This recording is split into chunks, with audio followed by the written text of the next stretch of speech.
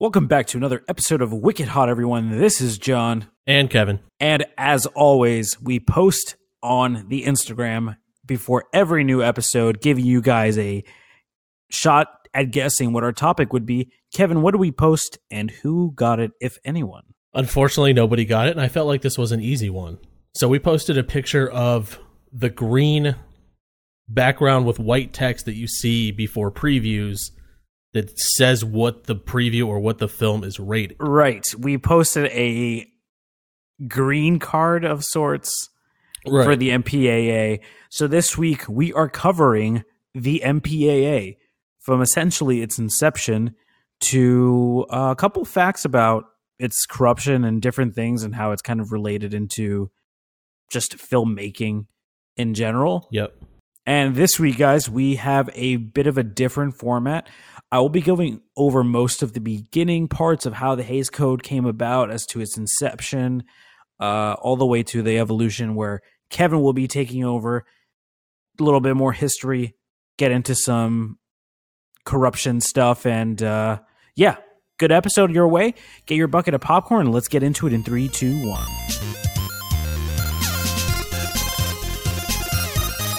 Wicked smart, wicked cool, wicked fucking stupid, whatever the fuck. Something wicked. I'm baking like a toasted teaser. It's so hot here. My boy's wicked smart. Cause the boy is hotter than hot. He's hot, hot, hot! Are you not entertained? Are you not entertained? I know most of the history about the MPAA, but I don't know what came before the MPAA and how that was all sorted out.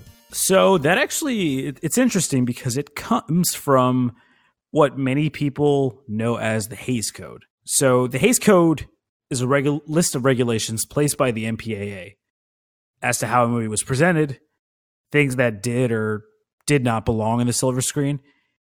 And it's seen as a censoring of art for the sake of quote-unquote moral values. And this is essentially the beginning of what we know as the MPAA rating system. But before we even get into the creation of the MPAA, or I think it was before 1950-something or so, the MPAA was known as the MPPDA. It's a long name. For people that don't know what the MPPDA stands for, it's still along the same lines: Motion Picture Producers and Distributors of America, rather than just Motion Picture Association of America. I think it's longer to say the abbreviation of the name than the actual name. And it doesn't roll off the tongue at all. They weren't trying. MPPDA, come on. Yeah. I suppose that's true. That's probably why I took them and like, we can't keep going like this. It's way too much. We need to knock it down a letter. Yeah. But yeah, the MPPDA was formed in 1922. And I want to take a brief look at the chairman who started it all, which is Will H. Hays. So before becoming chairman of the MPPDA, Hays was mostly involved with politics. He was involved with the Republican presidential candidate, future president Warren G. Harding, ultimately becoming his campaign manager. He also concurrently served as the chairman of the Republican National Committee and became the Postmaster General of the United States under Warren G. Harding. Damn. Something I've found in all of this is that every board member, every inception of a rating system having to do with film is like somebody deep rooted in politics. Yes. It's crazy. Yeah. And by the way, this guy is not a movie guy. Yeah. Like he wasn't someone that was involved with studios and such that became a politician. I think that may be more prevalent in today's time with corporations and CEOs and stuff running for office. This guy was a hardline conservative, wasn't involved in the filmmaking business because at the time the filmmaking business was a kind of, I mean, it was a new thing. Stardom was a new thing. And those artistic people love to do things that hardline conservatives are very much against, like doing drugs and drinking and and all that stuff, especially during the 1920s. But yeah, so he's first involved with politics, becomes postmaster, and he was William H. Hayes was a leading member of the Presbyterian Church, and I guess he just had qualities that made the MPPDA absolutely in love with him. He was exactly the kind of candidate they were looking for, and mostly because he was someone in their eyes that had a dignified moral code that could enforce certain censorship. They're thinking this guy's a hardline conservative. He's a church going man. This is the kind of person that we need, especially if we want to distribute within, a greater part of the country. And I'm sure even back then, even East Coast cities and stuff were probably had some sort of religious institutions that were at least pretty prevalent that could affect the censorship or distribution of a film. Yeah. So speaking of the time, let's dig into that. We have in this era in history, the 1920s, it's post-World War I America. Film industry is booming in popularity, financially. They're really hitting the marks with slapstick and vaudeville-style actors. That's like the Charlie Chaplin. Right. You have Charlie Chaplin, Laurel and Hardy, Yeah. Mary Pickford, Harry Langdon, and Roscoe Arbuckle. And more on him later. I just wanted to throw his name out. He's not really a known person. I think if people watch certain things, he's like a very generic looking white fat guy that was just in these silent films as kind of like a klutz. Okay. So But like we'll Three Stooges, like Three Stooges type thing? Right. Okay. So before we get more into him, just off the actors, audiences love them. Wall Street invested in businesses related to the film industry, regardless of it could be a studio, it could be fucking lighting company, photography company, film company, anything that touched the film industry. Wall Street is absolutely loving in the 1920s. And actors banded together. They were able to create their own production companies. Hollywood offered so many opportunities for jobs within the industry. It was just a good industry to be in after World War I. Just one that really was employing a lot of people. Yeah, because that was the time they were trying to really cheer people up from being so down for so long. That I can tell why that industry just blew up in the 20s. Oh yeah, totally. And you also have to think about it this way. I mean, there's a lot of when you think of getting in early, this is the time to get in where they're just hiring fucking anyone to get into this industry. So it was kind of like the gold rush, except it was more of like the film rush. Everyone wanted to get into film. Lots of jobs for anything. I'm not actors, but more just anything involving with the production. So I know you're wondering everything's going so well. What was the tipping point for an association to be formed to quote unquote govern over how these films are produced? So like I said, I previously mentioned an actor by the name of Roscoe Arbuckle. I don't expect you to know who he is, but like I explained previously, he's kind of like how you said it, pre-Three Stooges kind of comedy. But not only that, his on-screen persona was construed as a pervert. And unfortunately for our friend Roscoe Arbuckle, he was connected to the death and rape of a young actress, Virginia Rapp, during a party with other fellow actors and entertainers in the industry.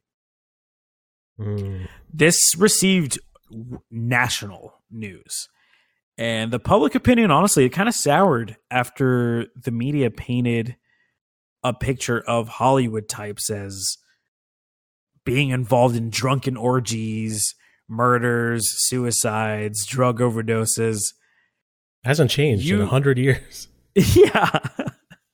You're basically a crazy person back then, and that's what makes a good actor, is a crazy person. Yeah.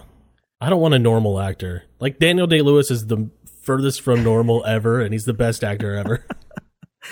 I know. It's weird when you see an actor doing like normal people things. Yeah, like the grocery and store. And or are something. successful. And are successful, which is what throws me off. Yeah. This is kind of what made people start to think that there needs to be some sort of a regulation, because people in Hollywood are absolutely going wild and doing whatever the hell they want, and public opinion is just not good at this point. And that's kind of how the Hays Code gets a bit of a bad reputation, in my opinion. It kind of is the insinuation that Will H. Hays, he's out to censor movies to be in line with his own political and social views, when in reality, its sole existence may have actually been to save the film industry. So like I said, think about the time we're in. It's 1922. Prohibition has been in effect for 4 years. We had multiple states and counties. They had commissions specifically for, this or boards for that. It just, there was always some sort of a commission that regulated over something, whether it be for the state or a local county. That was like the booming era of government regulation. Like, everything was regulated. Everything was starting to get regulated. And it was only a matter of time before the film industry was regulated. Yeah. Yeah.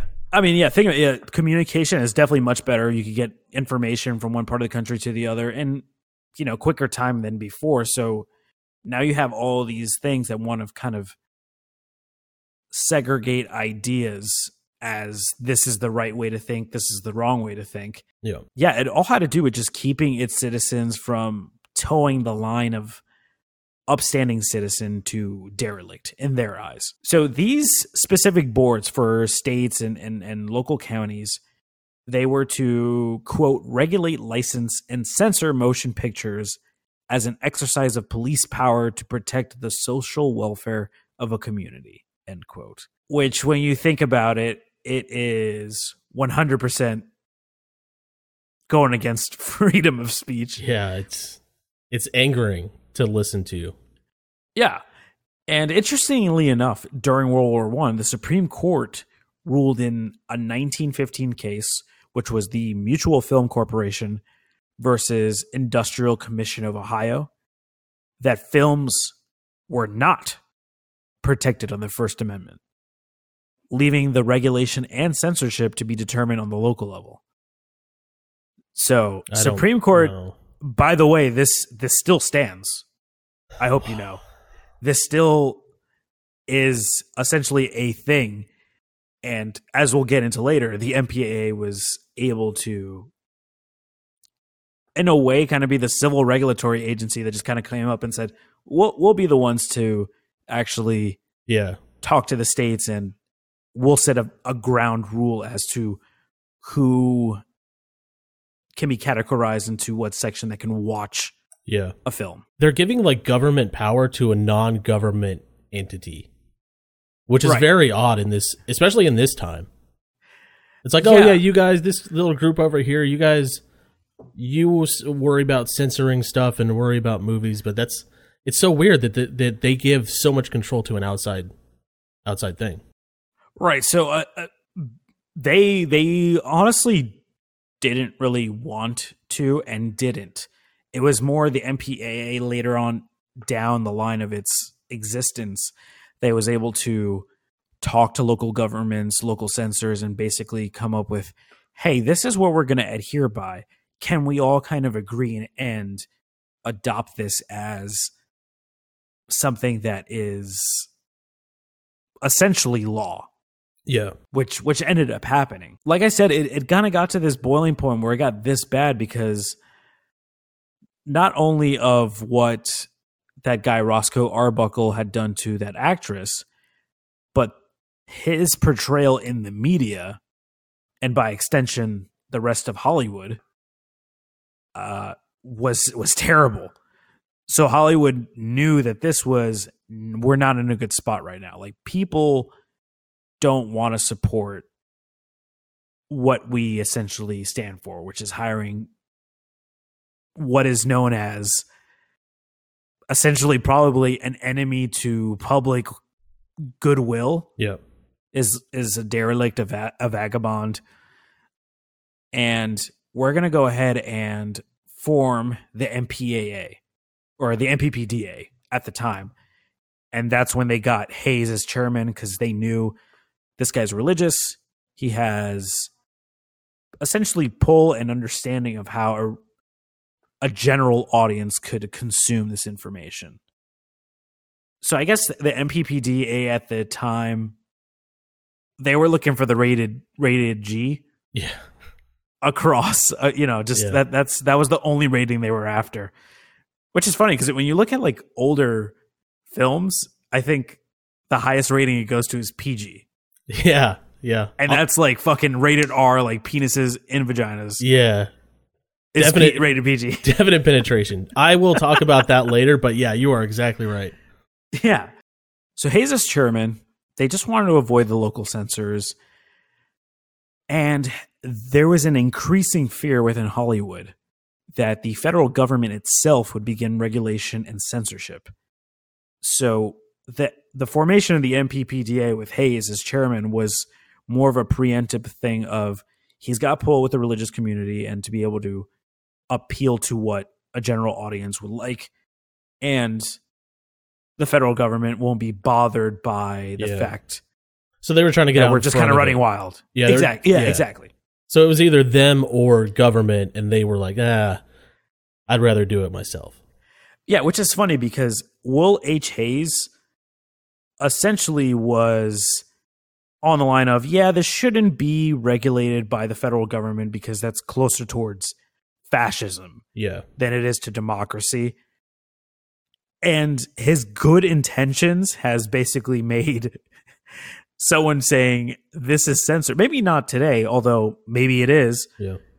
But as far as censorship is concerned, that was extremely heavy just because they didn't have the power to, at the time, be able to come up with a essential code or rating system that would appeal to whatever audience and also to the censors saying like, okay, this makes more sense. We're behind this. So the MPPDA was formed, good intentions to provide guidelines for the artist to follow rather than risk censorship at the end. Of course, kind of happens anyway.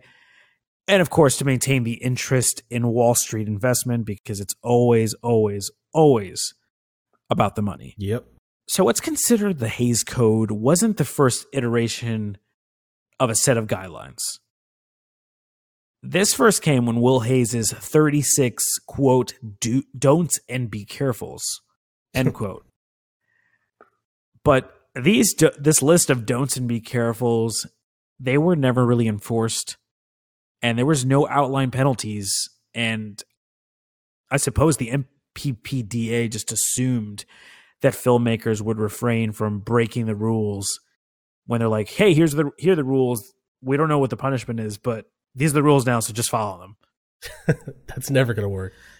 No. What's interesting about these rules, and I can kind of see where he thought maybe filmmakers would follow, he collaborated with the studio heads of MGM, Fox, and Paramount to come up with this list. And it was actually approved by the Federal Trade Commission, the FTC.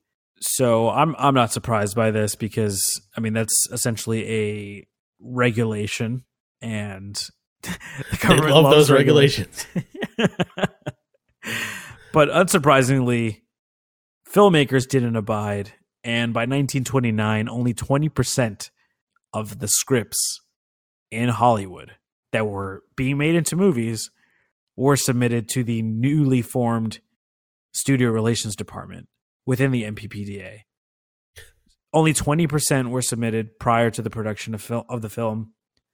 So they didn't give a shit. Yeah, no one cared. They basically went about their way in making a film. They thought that the regulatory agency was a joke. And I mean, they didn't enforce anything, so 20% wasn't that. I'm honestly surprised it was that much. I feel too. Like 80-20 with no penalties is. But then again, you have those movies that are made that just like they're made and they automatically follow that guideline. So it's like, yeah, why not submit it, get their approval, then you can market it with that. That's true. No, that's a good point. even with people submitting it, I mean, despite all that, Hayes was determined to create a guideline that didn't strictly censor the films. Because like I said, he thought it was kind of a violation of what it meant to be American. It's kind of fascist thinking. Yeah. It's funny because it would have been fascist for the government to get involved and start this up, but they do it on their own, so it's inherently not fascist by definition. But it still is. It's capitalist. Yeah, but it still is. Yeah, it is. It's fascist by mask of capitalism. Exactly. Because the government is happy with what the corporation is doing, but the corporation, if they weren't involved and the government was doing it, it's like immediately like censorship. Yeah, because you can't call it censorship if it's not the government doing it. Right. It's just regulation. Yeah. Rules. It's just some rules. Well, that's like the same thing with the SEC, right? The Securities and Exchange Commission. That's a civil regulatory agency. Is it? It is. It reports to the federal government, but it's not a criminal. Oh, so you can't get like charges. Correct. You just get fined, just like the MPAA fines you. Right. Just saying. Similar. And there's a lot of corruption within fucking Wall Street. Yeah. You just get slaps on wrists. On March 31st, 1930, the Production Code, which is known as the Hays Code, was released for the sole purpose of ensuring that, quote, no picture shall be produced which will lower the moral standards of those who see it. Hence, the sympathy of the audience should never be thrown to the side of crime, wrongdoing, evil, or sin. I found some of these band themes or actions interesting, and the explanation as to why they were banned. Oh, God. For instance, and this is great. This is 100% true. This is from the actual document. Murder couldn't be presented in a way that would inspire someone to imitate. Smuggling was not allowed to be shown.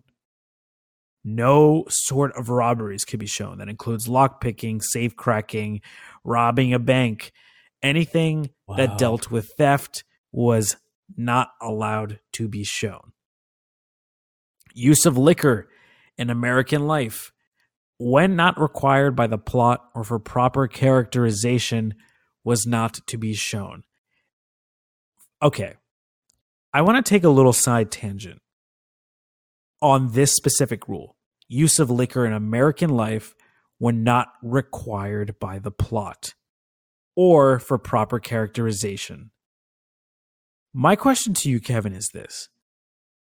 What can determine proper characterization with the use of liquor? Because I have no fucking clue what that rule means. I think I know what it means. And I think it can only mean one thing. The proper use of characterization with liquor could only mean that you're an alcoholic. So it's basically saying you can only show alcohol if somebody's an alcoholic and like destroying their lives. That's what I get from that. Yes. That makes perfect sense. So the rule, aka the censorship, is if you're going to show alcohol, it's the worst kind of alcohol. Yeah. It's somebody Maybe fucking you'll have fun time. one scene, but then the next scene they're like deep in shit, fucking terrible. This is what happens when you drink alcohol. Fine, use of liquor, you're an alcoholic. As it relates to sex, the sanctity and institution of marriage was to be upheld. Casual sex was to be inferred as not a common or accepted thing. So, in regards to sex scenes that aren't essential to the plot are banned. Okay. No sex trafficking and I found this term very interesting, white slavery. Really? Not slavery. White slavery. That is correct. That's really specific. They're like, I'm down to see some slaves, but they better not be white. I want my slaves any color but white. Again, sign of the times, man. Sign of the fucking I see times. like the guy writing it down, and he's like looking up to the manager, and he's like, no slaves. And the guy's like, white slaves. Write it down. No white slaves. Because they got to remember Good old times. Yep. Southern heritage. Let's not forget. No white slaves. And also interracial anything was forbidden. No interracial stuff. Couldn't even talk to each other? Interracial conversation? This is as it relates to sex. Oh, okay. This is still the sex thing. So no interracial sex. Back then was like hand holding and kissing. Like kissing was a little much. Yeah. Back in the 20s. No, it was kind of like a hot and steamy thing. Like, ooh. Or like seeing an ankle. Or like just a look. Like they just look at each other and you're like, damn, they want to fuck. Banned. Yeah. I think this is also something that was interesting that was banned was the act of childbirth. Last I checked, the religious folks who kind of came up with this, they're big into the sex to only procreate. Right. You would think the miracle of childbirth would be something that would be celebrated, but no, 100% banned. I mean, I'm not saying they need to get like a full-on shot. That's not what I'm saying. Like a close-up? No. Right, but I mean, I think of any movie where there's like a pregnant scene where like they're like, oh god, she's in labor, like push, and then they're like, oh, and you hear like the baby crying. Yeah. And they grab the baby and they're like, it's a boy or a girl. That's nice, I guess, if you like kids and the idea of having children. But they were just like, nope. So no they pregnancies. couldn't even have like a scene in a delivery room. It was like, no, that wasn't allowed. I think the delivery room thing, but there was no. It was just like maybe if a character was pregnant, the next scene they were no longer pregnant and they had a child. Okay. You know what I'm saying? That's a little weird. Yeah. I mean, I'm not saying I want to see like full on delivery room birth, but like if it adds some exposition, then You remember 8th grade. yeah. Also, I mean, just off the childbirth thing, as a surprise to no one, nudity not allowed, nor was suggestive dancing. So That's so subjective. it is so subjective. It's subjective that it's suggestive. So basically, no dancing at all. It's like Footloose. That's what Footloose is about. Is against no the dancing in Hays movies. Code suggested dancing. And for one of the final points, religion was never to be ridiculed, which comes as a surprise to absolutely no one, especially during 1930. Kevin, I want to pose this question to you. Do you think that this was a sign of the times where committees wanted the smallest amount of exposure as to what happens during a recession? Because in this case, 1930, stock market has already crashed. It's the Great Depression, and vices are rampant. Drugs, prostitution, other illegal behavior. All that shit usually skyrockets during low times for a country. And I'm thinking maybe it was more prevalent, obviously, because back then religion was definitely much more of a thing than it is now. And I think because of desperate times, certain people want to get in control to make sure that people kind of went on their own path. And I just kind of want your thoughts on this. Do you think that's kind of the sign of what was going on? Yeah, I definitely think so. Because this guy, what was his name again?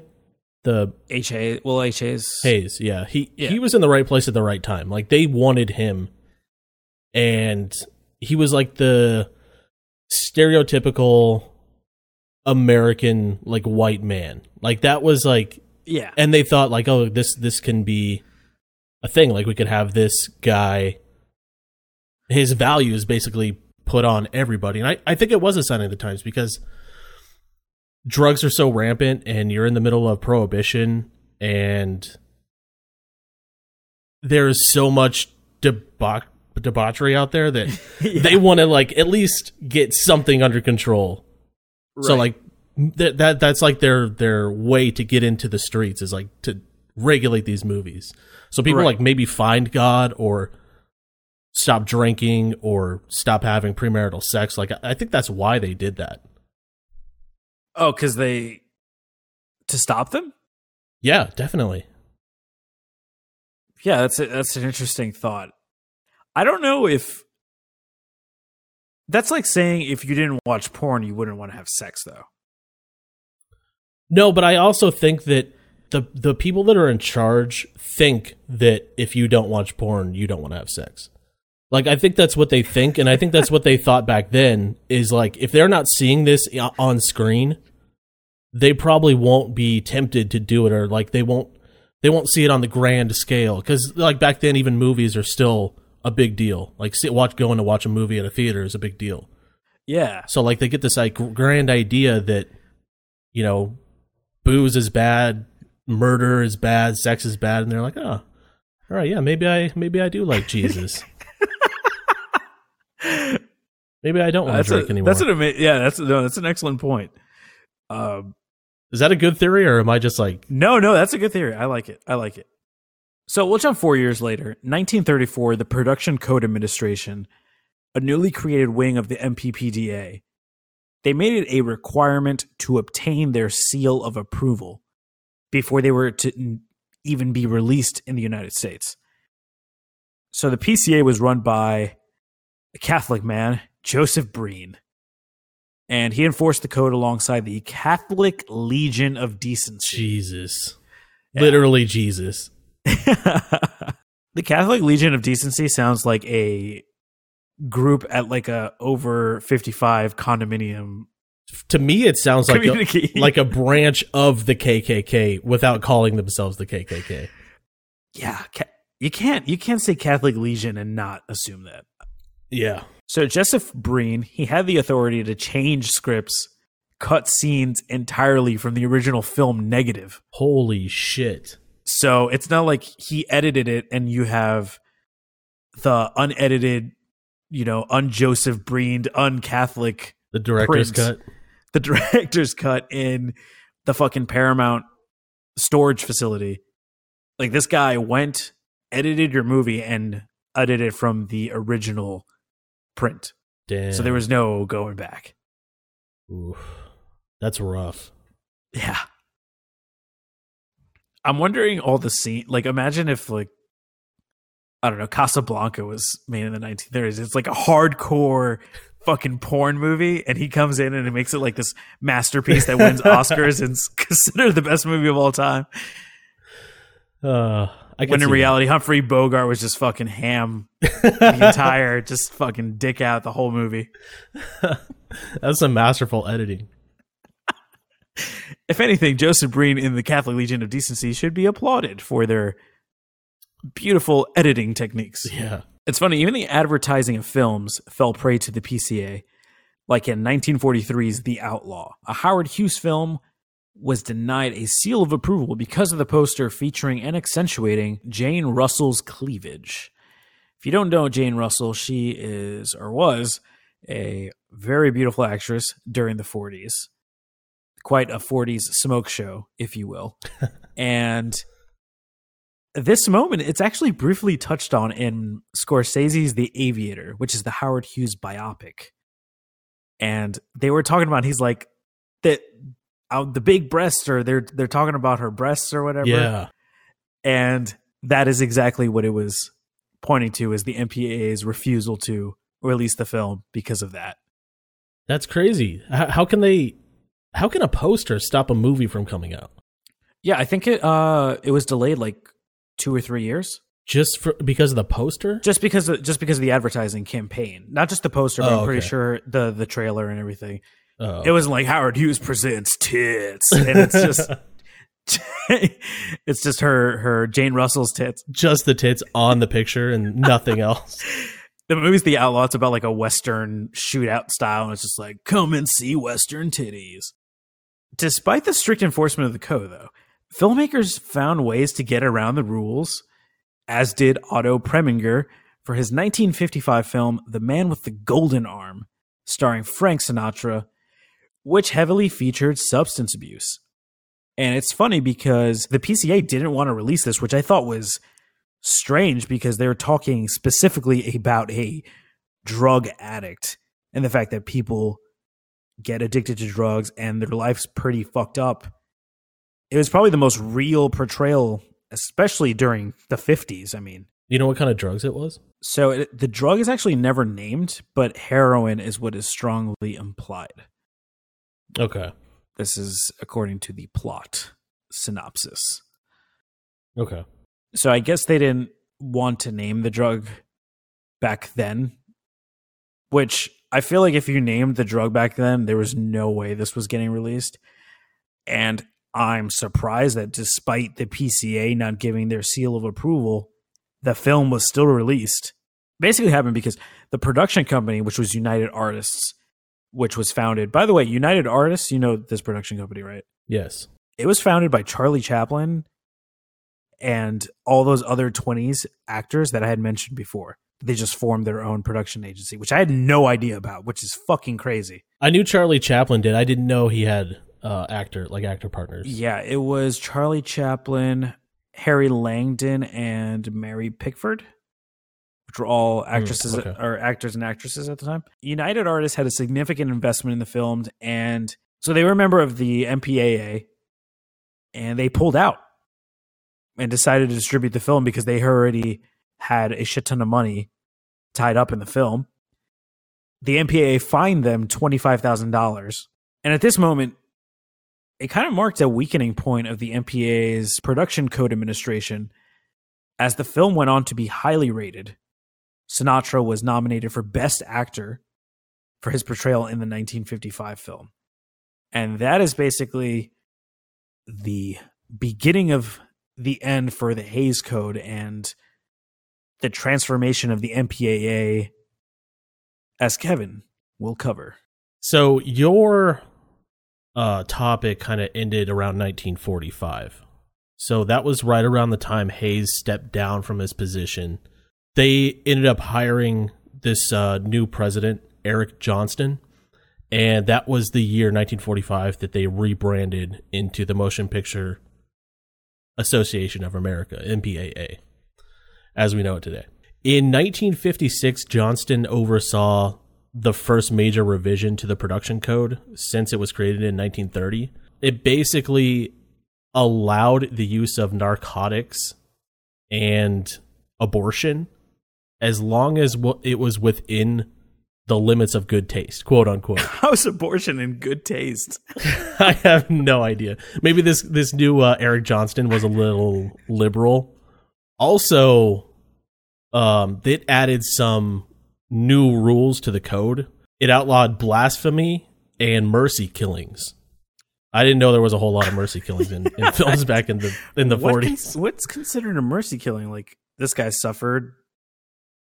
Yeah, and that, like, pillow over the face in the hospital true. bed. And yeah. a mercy killing is worse than a normal murder? I guess so.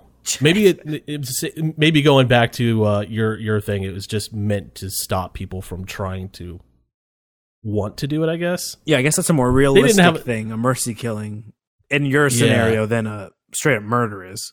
In 1963, Johnston died of a stroke, and that left the MPAA without a president for a while. Actually, about 3 years. Oh shit, that's a long time. Until enter Jack Valenti. You can't really talk about the MPAA without talking about Valenti. He is like basically the godfather of the MPAA and the rating system in general. Going back to politics again, this guy is like deep involved in politics at the time before he becomes the president. He served as the liaison with the news media during JFK's visit to Dallas when he was shot. Oh shit. He was actually in the motorcade at the same time. No way. Yeah. So after Johnson becomes president, he recruits Valenti to be a member of his cabinet, like a special assistant. And he actually lived in the White House for the first 2 months of Johnson's presidency. In 1966, Valenti, at the insistence of Universal Studios chief Lew Wasserman, and with Lyndon Johnson's consent, he became the president of the MPAA. Dude, it's crazy that the two essentially innovators, the one that brought out the most change within the MPAA, were both the real big time politician people. Yeah, and even after he got out of politics, he was still a lobbyist.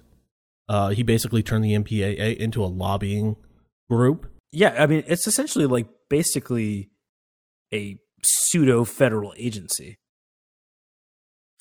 Yeah, it's a trade association. That's what they call it.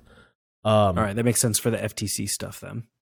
Yeah, so it's basically like you said, a pseudo government entity that has roots in government, being a lobbying group, and also being, the director or the CEO is coming from politics. Right. So politicians had their hand in the MPAA since its inception. Yeah, I mean, if you think about federal regulatory agencies versus the MPAA versus the FDA, they're still regulating things based on a code. Right. And it's crazy that the MPAA can kind of just get away with how it's operated, how its directors are politicians, essentially. And it's just considered, that's just the rating system in Hollywood. Yeah. As you kind of mentioned, the studios were the ones that resided over this board. And when the MPAA was formed, it was the same situation. It was run by, as they called it, the Big 8 film studios. So that was a company called Lowe's. And if you've never heard of Lowe's, they're the oldest production company in America. And they also own theater chains, the oldest theater chain in the country. Oh, like Lowe's Theaters? Yeah. That's a production company? I had no idea. It is, yeah. It is also a production company, but they merged with MGM when they all merged together, and the theater chain merged into AMC after that. So that's who Lowe's is. No shit. Yeah. So the AMC actually still uses the Lowe's logo, but AMC owns it. Okay. So wait, is AMC just an amalgamation of multiple theater chains? Is that why it's called American Movie Corporation? No, it's its own company. It just owns Lowe's now. Okay. So it got absorbed. Like the production studio got absorbed into MGM, and the theater chain got absorbed into AMC. Okay, but MGM's part of Sony now. So you're saying that Lowe's production company is Sony, and then the Lowe's theater company is AMC. So they basically kind of salvaged pieces of the company. Right. And actually Lowe's, the guy that owned the Lowe's production studio, was the main guy behind MGM. He just didn't use his name in the title. Oh, no shit. Yeah. So it was, the Big 8 was Lowe's, Paramount, 20th Century Fox, Universal Studios, Warner Brothers, Columbia Pictures, United Artists, and RKO Pictures, who was defunct in 86 or something. So those are like the biggest film studios at the time and of all time. Yes. And most of them are still around or have been absorbed by another larger company, production studio. Now the MPAA is composed of 7 studios, which is 20th Century Fox, Paramount, Sony Pictures, Universal Studios, Walt Disney Studios, Warner Brothers, and Netflix. Netflix? Yeah, I thought that was interesting too. That is interesting. So the most important job of the MPAA, or what they're most known for, is the replacement of the Hays Code and the implementation of a rating system. Valenti completely destroyed the production code or the Hays Code because he even said that it bared the resemblance of censorship or government interference in First Amendment speech, which is kind of funny because it still does this today. Yeah. So filmmakers were pushing the boundaries of the Hays Code, so they completely abolished it and came up with a rating system in 1968, and it was G, rated M for mature, R rating for restricted for no person under 16 unless accompanied by a guardian, and then X for no one under 16 admitted. Okay. And I'm assuming that was mostly regulated towards porn, which is why we get the XXX movies. Yes. Yeah, I will talk about that, but yes. Okay. Yeah, you're correct. Okay. I love the rated M for mature. The way you said it, by the way, it reminded me of the old video game commercials. Old commercials? Rated M for mature. Yeah.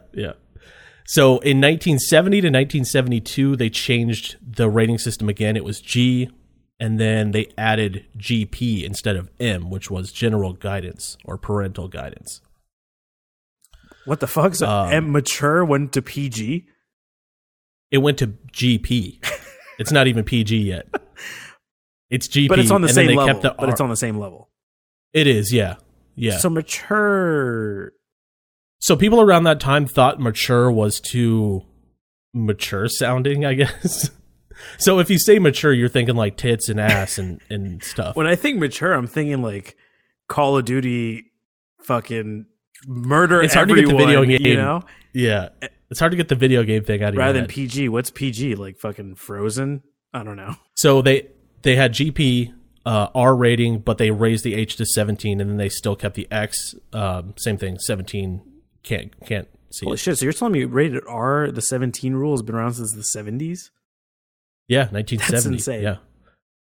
So 1972 to 1984, that's when they changed from GP to PG. Okay. At this time, too, around the 70s, mid-70s, Jack voiced his concern about VCRs specifically was the Sony Betamax because it was very easy to copy them. So that was kind of the MPAA's segue into copyright law and lobbying for copyright law. Interesting. All the way back in the 70s. In 1975, Jack established the Film Security Office, which basically dealt with anti-piracy and recovering unauthorized recordings of films. But they did get the FBI involved with that, because you know how you always have like the FBI warning. Like it's the FBI specifically saying like, don't fucking copy this movie. Yeah, I think that portion of the MPAA has moved more towards lobbying, and the FBI has taken over actually like hunting down the piracy people. Yeah, the pirates. Call them what they are. If you're gonna do piracy, you got to be a pirate. That's why you do it. In 1984, they added the PG-13 rating. Okay, and it's kind of funny because this all stemmed from the outrage of Indiana Jones and the Temple of Doom. Yeah, because it was rated PG. Yeah. So, John, I'm going to ask you this question. 1984. Can you name the first PG-13 movie? 1984? Yep. Was it the animated Transformers movie? No, it was not. So this is August 10th, 1984, Red Dawn. First PG-13 movie. The Patrick Swayze movie? Yeah, Charlie Sheen, Patrick Swayze. Where like the Russians invaded the United States, right? Yep. That was the first PG-13 movie? Yeah, it was. Yeah, 1984. I will say, I think it's weird without having PG-13 because PG... Wait, Shrek is PG. Yeah. So you're putting Shrek and then... Yeah, but you also got to understand that DreamWorks did Shrek, and DreamWorks is not a part of the MPAA. So they still have to submit their stuff to them, but they're not a member of it. So you got to... DreamWorks movie is going to get a different rating than maybe a Pixar Disney movie will get because Disney's on the board of the MPAA. I see. Okay. All right. Around this time, like the late 80s, early 90s, the X rating was starting to prove to be a problem for the MPAA. They didn't trademark it, and porn was rampantly using that rating to like market all of their porn. They clearly succeeded because X... That's a sought after rating. And if you're giving me an X rating, it has to be fucking some nasty shit. Yeah. Yeah. And it's kind of funny because the films that came out that were rated X were also associated with porn, even though they weren't. So films like Midnight Cowboy and Clockwork Orange, all rated X, but the public thought they were porn, so it didn't do well in the theaters. Although in the defense of the rated X, there is a brutal rape scene in Clockwork Orange. That is true. I could see why that is rated X. But just to like a little... NC-17 is just such a bitch rating. You got to go X. Don't do NC-17. That's way too long. That's what I'm thinking too. So in 1990, that was actually the last time that we got a rating change. And that's what we have today. The G, PG, PG-13, R, and they changed X to NC-17. So I want to go over a few reasons why the MPAA specifically, even in modern time, is a complete joke and is completely corrupt. In Jack Valenti's autobiography, he basically says that he didn't want to do the Hays Code because it was censorship, kind of like I mentioned earlier. Yeah. With the inception of X and NC-17, it was basically the kiss of death for movies. So they couldn't release X and NC-17 movies in theaters. Okay. Actually, the first movie that was released in theaters in 1995, rated NC-17, was Showgirls. Really? Yeah, it became the first widely distributed NC-17 rated movie. But the NC-17 rating killed the movie. It grossed 45% of its $45 million budget and basically ruined Jesse Spano's acting career. Because they thought it was a porn? Yeah, it didn't get the marketing that it would have got if it was an R-rated movie. So with NC-17, they can't market it to certain audiences. Like, they can't run commercials during certain times. They can't run it in papers. So they weren't able to market it very well.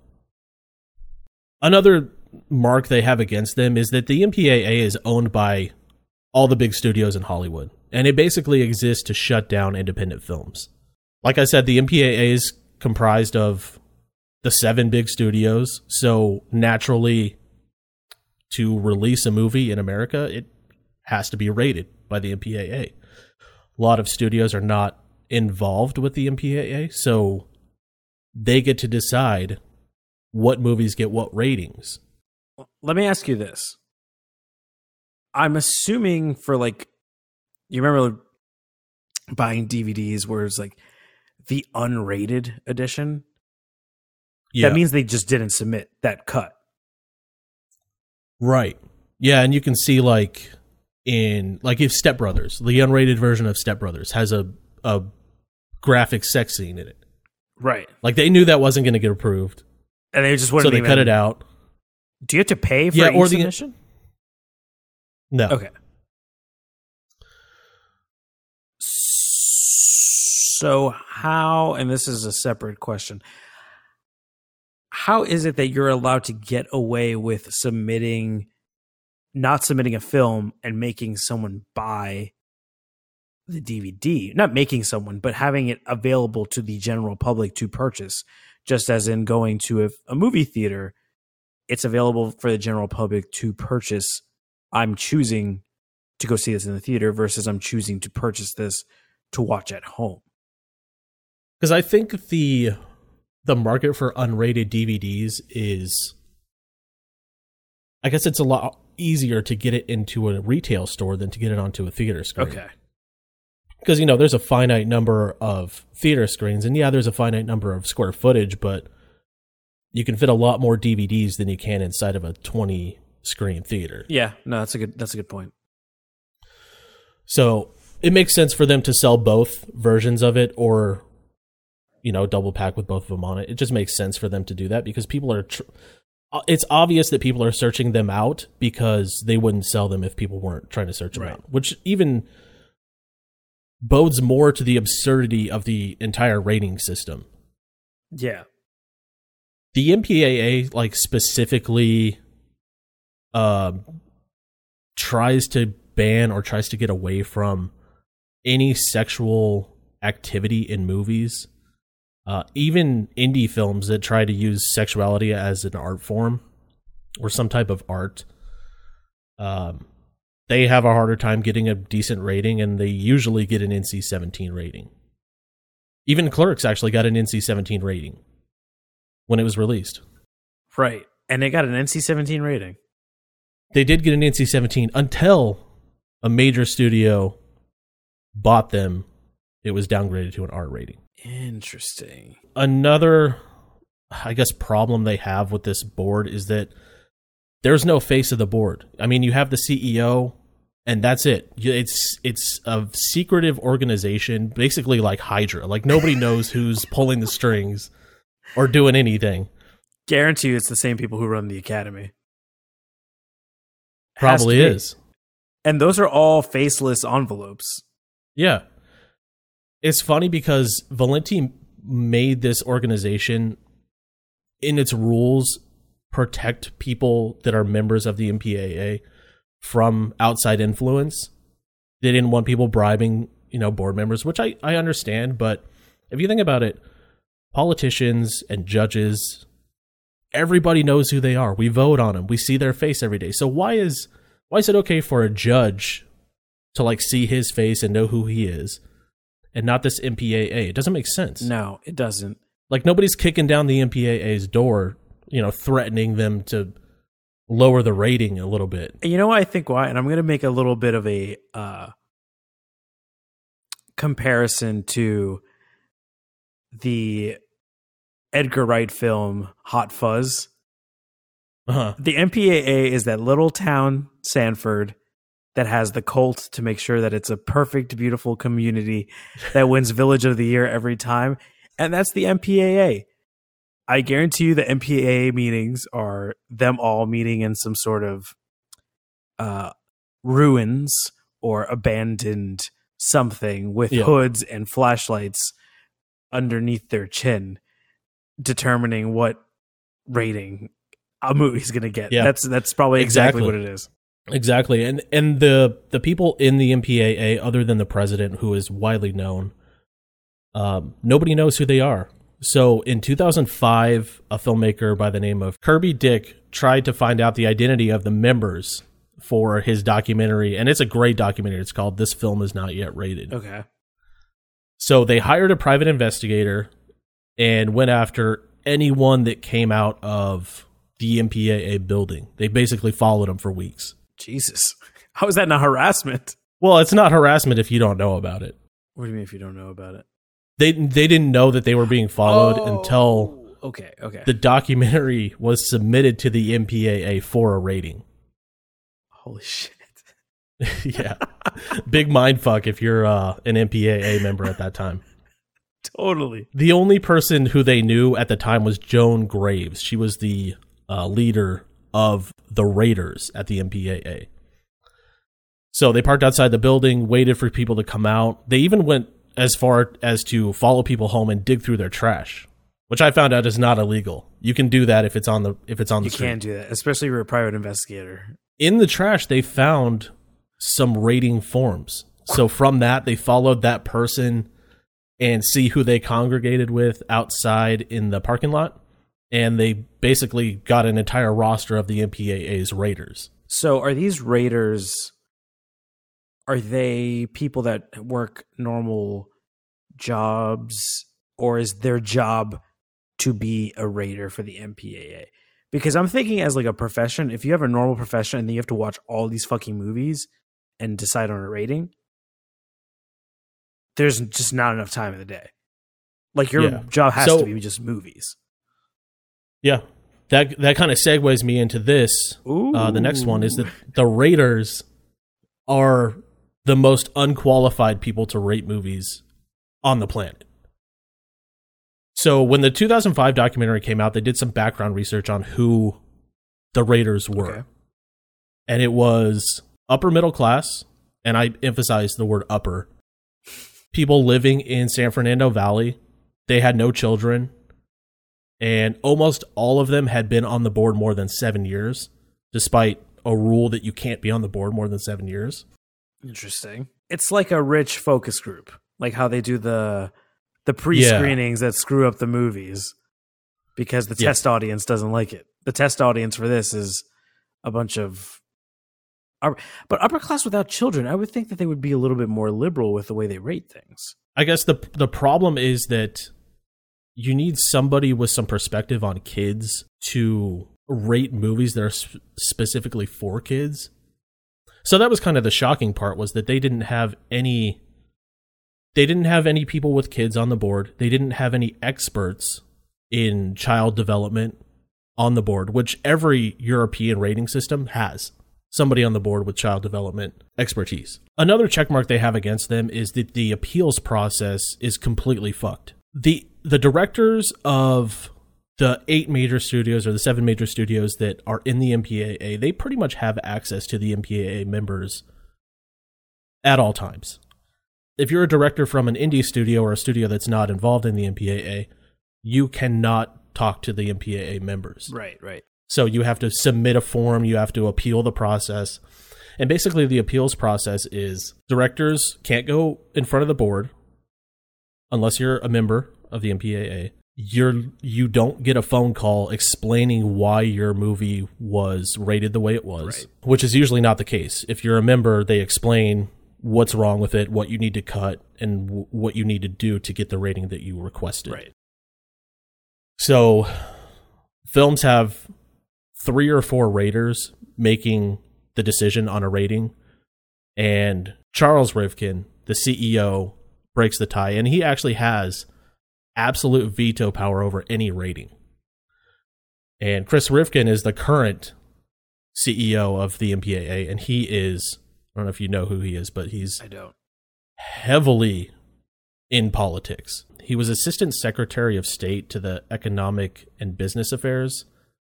That was during the Obama administration.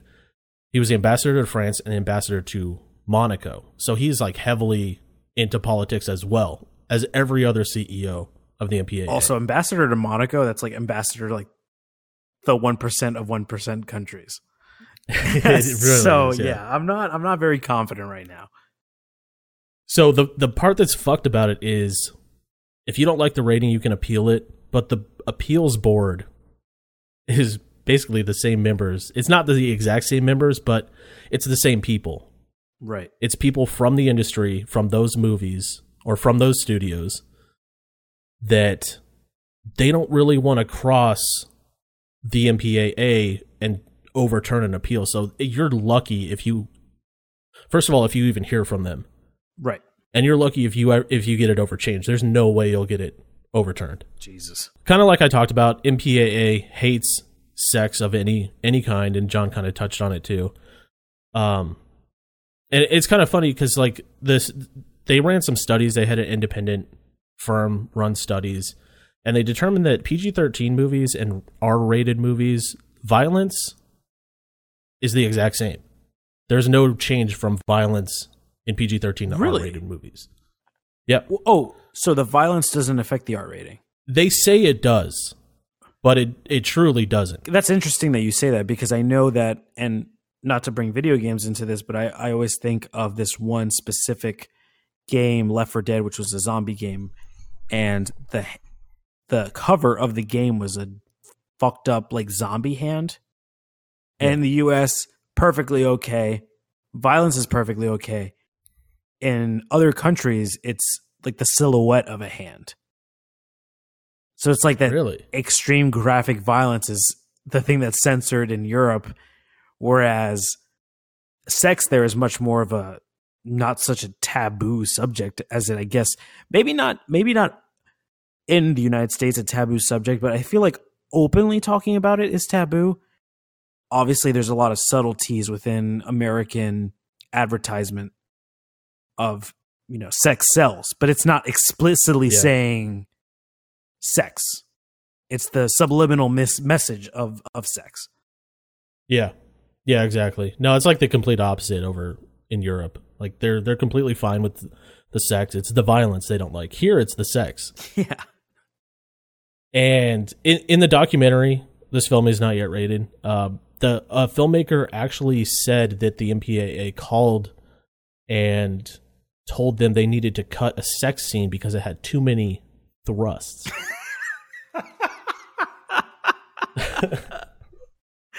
Dead serious. What's too many? It had 11 thrusts. 11? 11 is too many. Was it like one too many, or? I'm guessing so. Maybe 10 is the max. A nice solid round number like 10. I hope 10 is the max, because if it's anything less than that, that's like virgin sex. Like the minute he has sex, the minute it goes in, it's done. It's over. Yeah. Yeah, exactly. Also, with this outside independent study, they found that gay films were automatically R-rated, whether there was sex or swearing or anything. Gay films were automatically R-rated. That's interesting. Is there still any sort of evidence that religious groups are part of the MPAA? There's no evidence of that in current time, but you know that shit still happens. Like, you know, there's Scientologists and Christians, like, you know, they're running that shit. Yeah, because I mean, if you think about it, the sex thing, it's almost as if when they said, 11 thrusts is too much. I feel like one thrust is basically what they want. It's like very sexually repressive things, which I'm not surprised about the sex thing, and I'm not surprised about the gay thing, because for the most part, anyone that's like, not anyone, but for those like crazy people that do like the gay conversion things, yeah, I feel like it's 90% those people are gay themselves and they just hate themselves. I think so. Yeah. I definitely think so. So the sex that was in movies was only straight male, like from the male's perspective, and the MPAA, as it kind of comes out in this documentary, cuts a lot of sex scenes that are from the point of view or from the perspective of the female, where like the female actually has a nice time.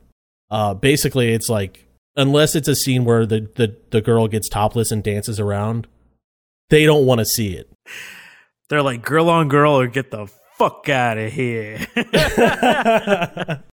So it's basically 99 out of 100 movies is the exact same scenario. Male from their perspective, and you get no deviation from that. It's a lot of the scenes from This Film Is Not Yet Rated, where they talk about sex scenes being cut, were specifically female perspective or female-centric scenes that the MPAA did not like. What films did they feature that had that? It was a lot of indie movies. Okay. It wasn't a bunch of mainstream stuff. Any indie movies that I would know for research purposes? Probably not. No. No, probably not. Like I said before, when Kirby was submitting his film to the MPAA, that's when they found out they were being followed, or were found out, I guess. So that actually spurred the MPAA to come up with a plan to be more transparent.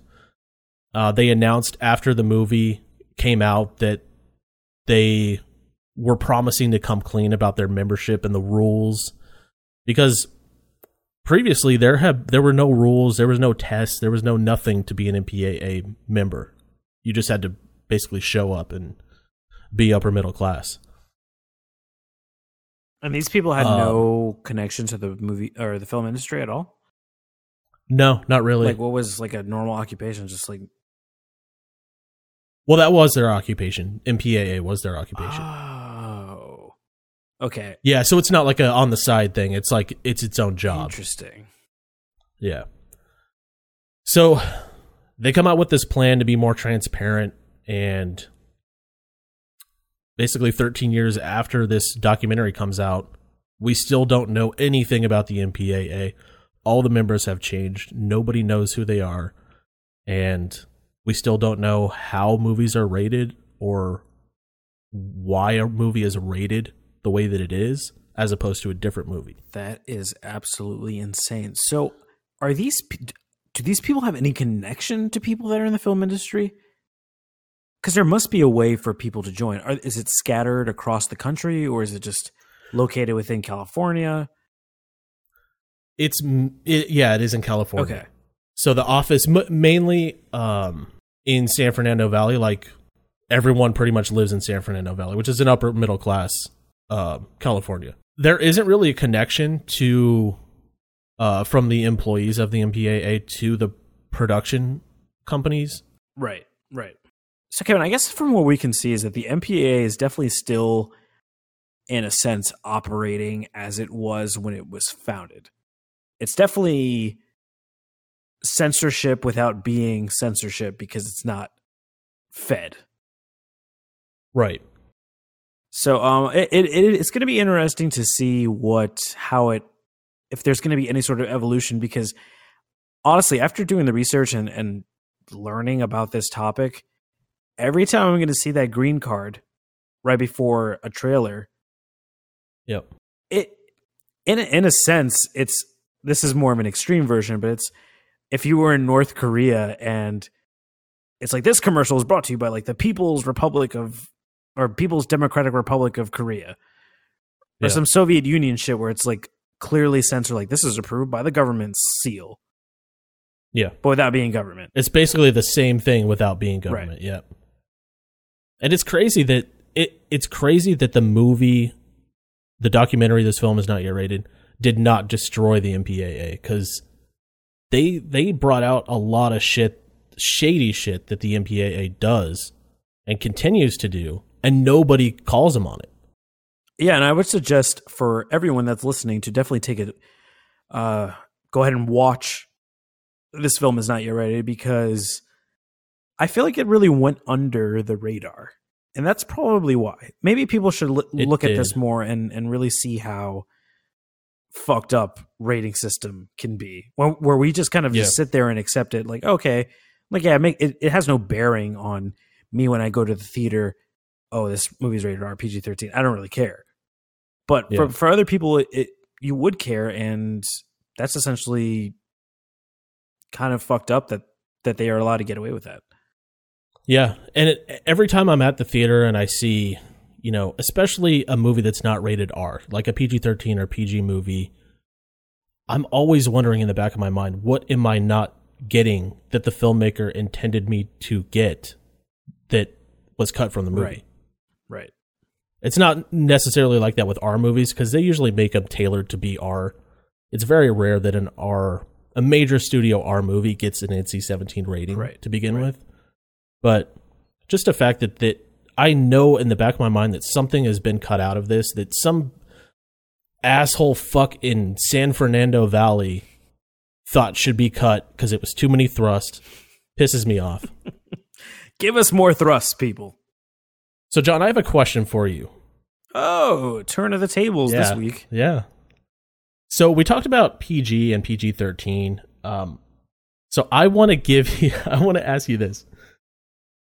What is the most violent or fucked up PG movie on this list? Okay, I'll give you a list. All right.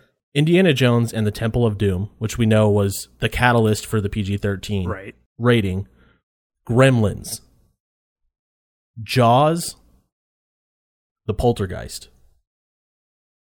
It's 1,000 upon 1,000% the Poltergeist. Yes. There's just so many fucked up things in that movie. That movie's rated R. First of all, fuck off PG-13. That movie's rated R. Yeah. I had a hard time believing that it was a PG movie. Like, if that were released today, they did actually make a remake of Poltergeist that was almost the same, and it was an R-rated movie. Yeah, that one was with fucking Sam Rockwell. Well, thank you guys so much again for sticking around, listening to this week's episode of Wicked Hot Movie Mayhem.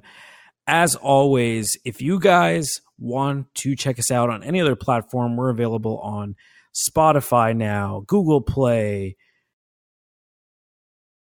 iTunes, Stitcher Radio, Pocket Cast, anywhere that podcasts can possibly be found, plus YouTube. Yeah, we're literally on everything. And same thing with our social media, guys. Give us some love on social media.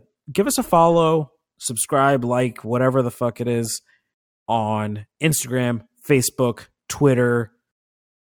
We don't have Snapchat, but it's at Wicked Hot Talk. Give us some shouts on this week's episode. Let us know how we're doing. Let us know your thoughts on the MPAA. And honestly, I think we may be doing a little bit of a follow-up to this, because there's just so many intricacies of the MPAA that just, I don't know, I think we need to cover, and I really look forward to diving deep into some more other side topics that are related to the MPAA going forward. Yeah, exactly. And I do want to say, we never mentioned this. I do want to say we have merchandise for the podcast, and that is on TeePublic. That's right. Also Wicked Hot Talk. That is right. Yes. So guys, buy those t-shirts. Subscribe to us. Follow us on iTunes, on Google Play, Stitcher Radio, Spotify, and on Instagram and Twitter. Again, as always, guys, it is a pleasure for us to bring you this sweet, sweet content every 2 weeks. So once again, we'll see you in 2 weeks on another episode of Wicked Hot Movie Mayhem. Bye, everybody.